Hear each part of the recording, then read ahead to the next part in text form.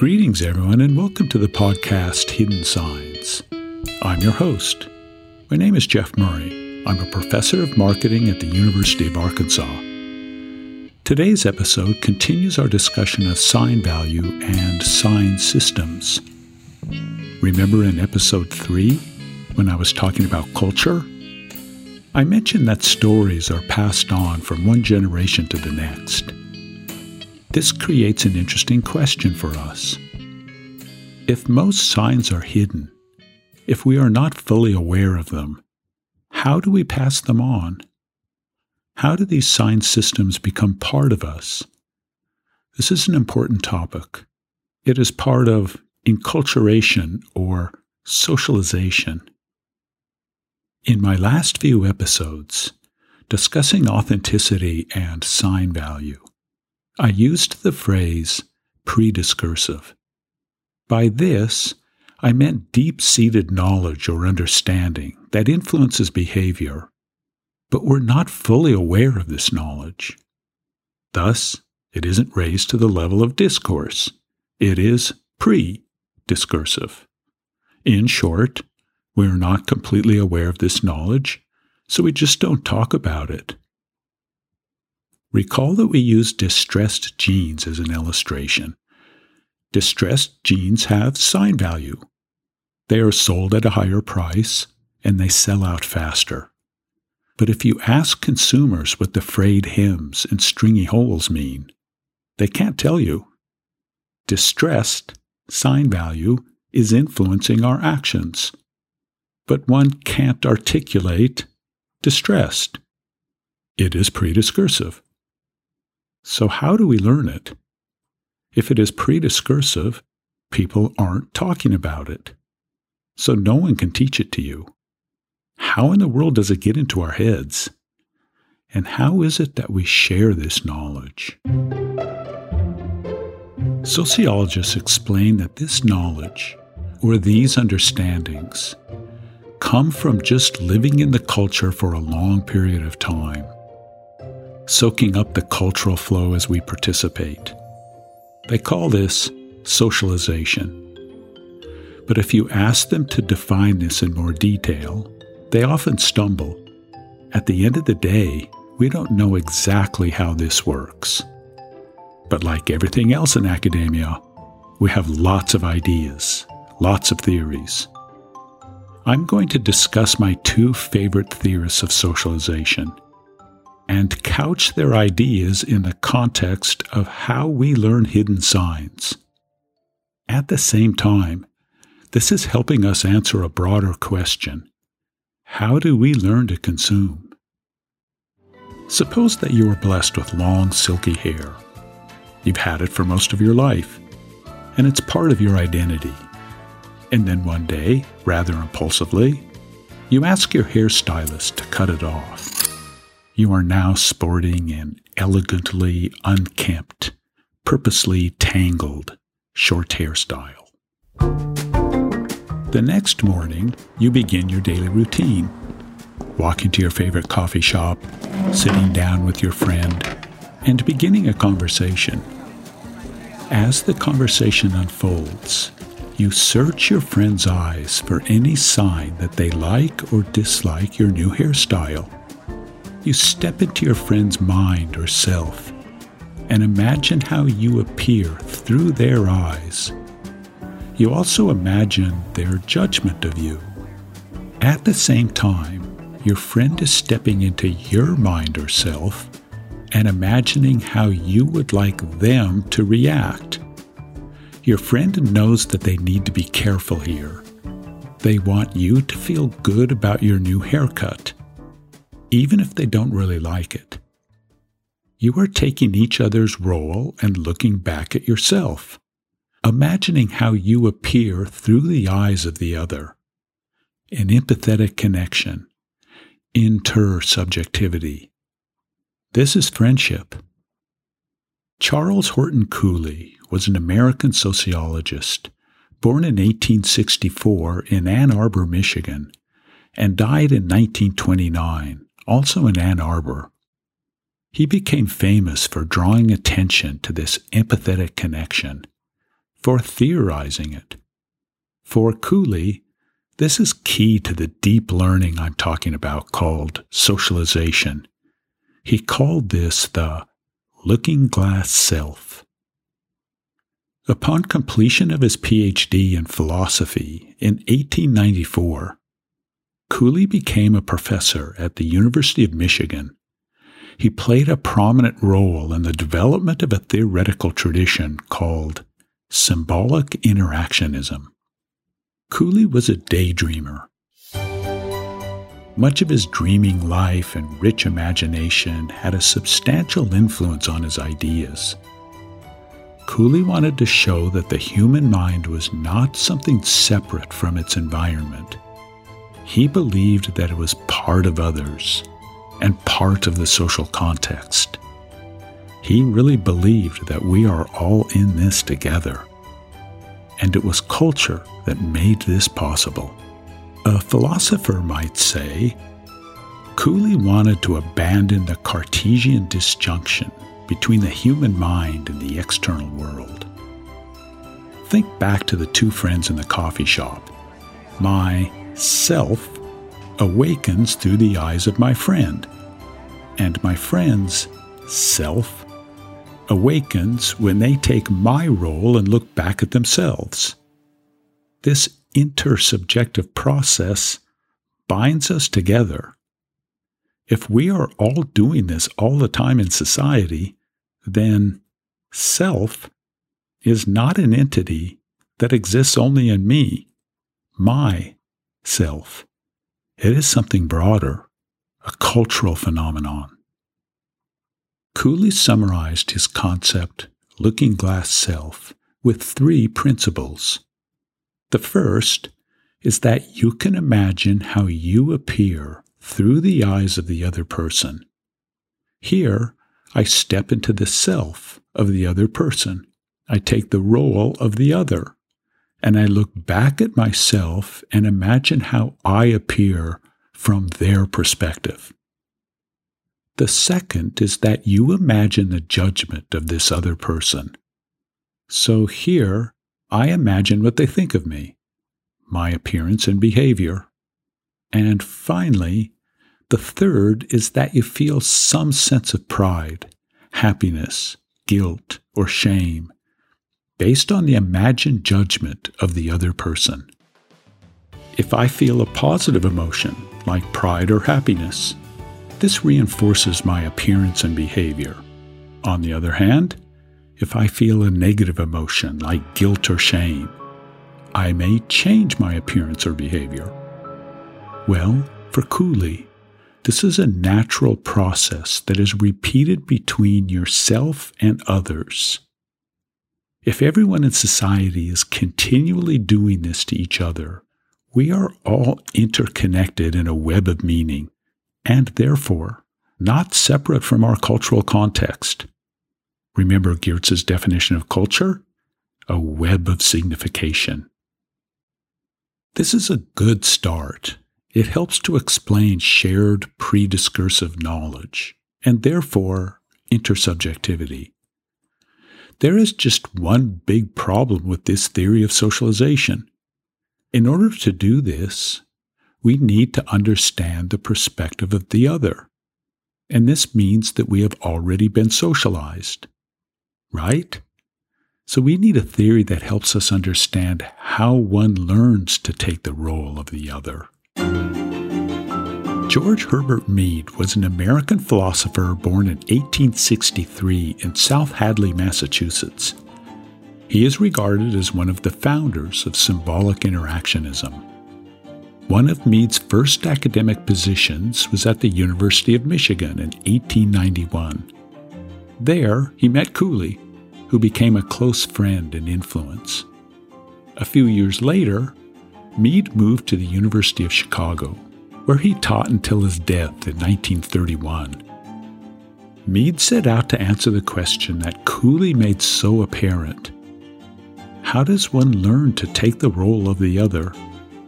In a very famous book entitled Mind, Self, and Society, Mead wrote that the development of mind and self was only possible by taking the role of the other. Mind and self are deeply cultural. Throughout his career, Mead made the point over and over that learning to take the role of the other is developmental, fundamentally based on language and signs. He was focusing on primary socialization. This is the first few years of life, the time when the child is learning language and how to interact with others. Mead believed that there were 3 distinct stages to learning how to take the role of the other. The first is called the preparatory stage. Here, the young child imitates the caretaker without interpreting and understanding most of the meaning that creates the context. If you have children or have spent time taking care of a young child, you know exactly what I'm talking about. For example, when my son was 1.5, or maybe 2, I really can't remember what age he was. He used to shave with me. I really enjoyed this. We have 2 sinks. I would add a stepping stool to one and give my son a spoon, and we would both apply shaving cream and carefully shave our faces. What a nice memory. Honestly, my son had no idea what we were doing. It was pure imitation. I can also recall sitting on the sofa with him and watching Razorback football. This was before he was speaking language. We would point at the screen, laugh together, and just make sounds. When we made a touchdown, I would throw up my hands and scream. And so would he. And then we would laugh and make noises together. As these contexts were repeated over and over, and language gradually develops, more and more meaning begins to soak in. Not so much in a cognitively aware, prefrontal cortex, executive-type reasoning way. It is just absorbed. Repetition of context and language development reinforce each other, increasing understanding. For Mead, this wasn't just a child development, psychological issue. This was also a sociological, cultural, and philosophical issue. How does one develop a self? The second is called the play stage. Mead observed that, over time, imitation becomes more detailed and refined. Practice makes perfect. Practicing imitation enables the gradual accumulation of communication skills. These skills are needed to begin to converge on the meanings associated with the context. For example, over time, my son began to notice that my razor and his spoon were different, and that spoons were for eating. He began to inquire, curious about this difference. I would explain that razors are sharp and that I had whiskers, and that he would have whiskers someday. But for now, a spoon is safer. Note that the context, or sign system, is becoming richer and more complex, at the same time that language and communication skills are developing. Language and sign systems are inseparable. Well, this is happening for every cultural context for my son. Sleeping, eating, play, park, and preschool contexts. As repetition increases, more and more associations are forged. Memory is developing the same time that language is developing. And Mead would say, mind and self are also developing. Note that Mead would say, this isn't a psychological process. This is a cultural process. It is at this stage that the child can begin to take the role of the other, but only a significant other, the person who spends the most time with them. For example, my son could take the role of his mother and look back at himself and evaluate his behavior through her eyes. But note that his experience was not yet extensive enough for him to understand that mom was also a cultural role. Again, this is not cognitive awareness. It develops by being immersed in the context, repetition, the forging of associations, the development of language, and so on. Mead studied child development from a social psychological perspective the same time that he studied philosophy and sociology. Recall the title of his book, Mind, Self, and Society. You are probably thinking, he should have reversed this. Society, self, and mind. And you would be right. He should have. Now, before I explain the third stage, I have a quiz question for you. Just testing your softball knowledge. Blue sky, a bright sun, summertime. And you find yourself on the softball field with your friends, and you are up to bat. There is one out, and your teammate is on first base. Eyeing carefully the pitch, you swing and connect with the ball, a fast grounder to the shortstop. The shortstop, who happens to be your next-door neighbor and drinking buddy, grabs the grounder with the skill of a seasoned professional. So here is the question. Where does the shortstop throw the ball? Well, what do you think? Yes, correct. To second base, trying for a double out.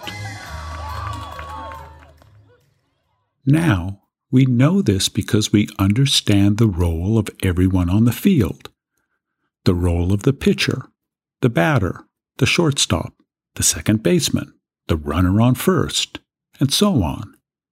If you are listening in another part of the world, just substitute your own sport. Soccer, rugby, cricket, field hockey, volleyball, Quidditch, or any other sport that involves coordination of a team. When we understand everyone's role, we can play the game. What if we understood everyone's cultural role in society? Parent, teacher, priest, executive, professor, politician, and so on. Well, we would be able to play the game of life and enter the cultural flow. Mead called the third stage the game stage. As experience deepens, the child begins to gradually generalize roles.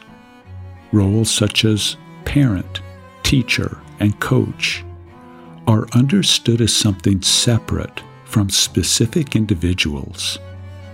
It is at this stage that the child begins to take the role of a generalized other.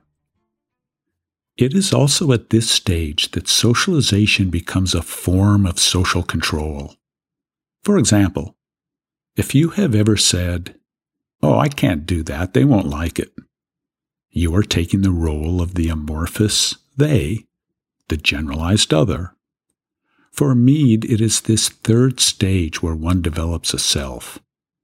Note that the self is deeply cultural, not something separate from its environment, but something that is fully part of a historical totality, a web of signification.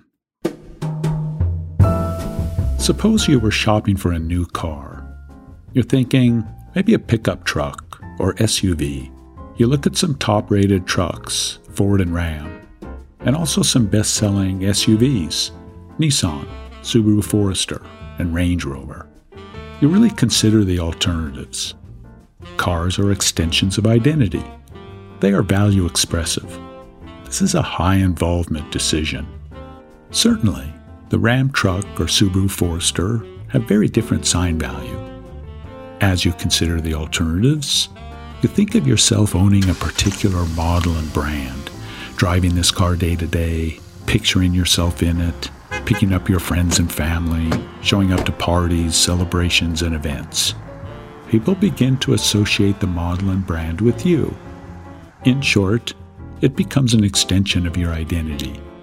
and the sign value of the truck or SUV says something about you. As you sit in the Ram truck or Subaru Forester, struggling with your decision, you take the role of someone important to you, a person who represents your peers, and you look back at yourself and imagine their judgment. What would they think if I chose this car? Maybe you want to push against the norm and find distinction. Or maybe you want to conform to the norm and find integration. Well, this imagined judgment may influence your decision. This means that the sign system encircling and creating the context is part of the decision. This is the looking glass self. The mind and self cannot be separated from cultural context. This is the point that both Cooley and Mead were trying to make. In so many ways, they were pushing against psychological explanations.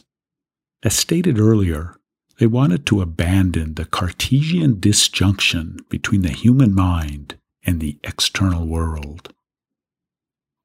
In the last couple of episodes, I have talked about the importance of sign value for marketing. In this episode, I asked a different question. If our knowledge of sign value is largely prediscursive, meaning that we are not completely aware of the knowledge that is influencing our behavior, how do we learn it? How does it get into our heads? And how is it that we share this knowledge? Well, Cooley and Mead would say that we have been socialized to a historical totality, a unique, complex cultural era, that we are deeply embedded in a world of hidden signs, a world that has enabled us to develop self through symbolic interaction. These hidden signs aren't separate from us. They are us. We can therefore enter the cultural flow. We can play the game. I hope that you enjoyed this episode on socialization. This is Hidden Signs. My name is Jeff Murray. Special thanks to Seth Murray for composing original music for this podcast. Thank you for listening.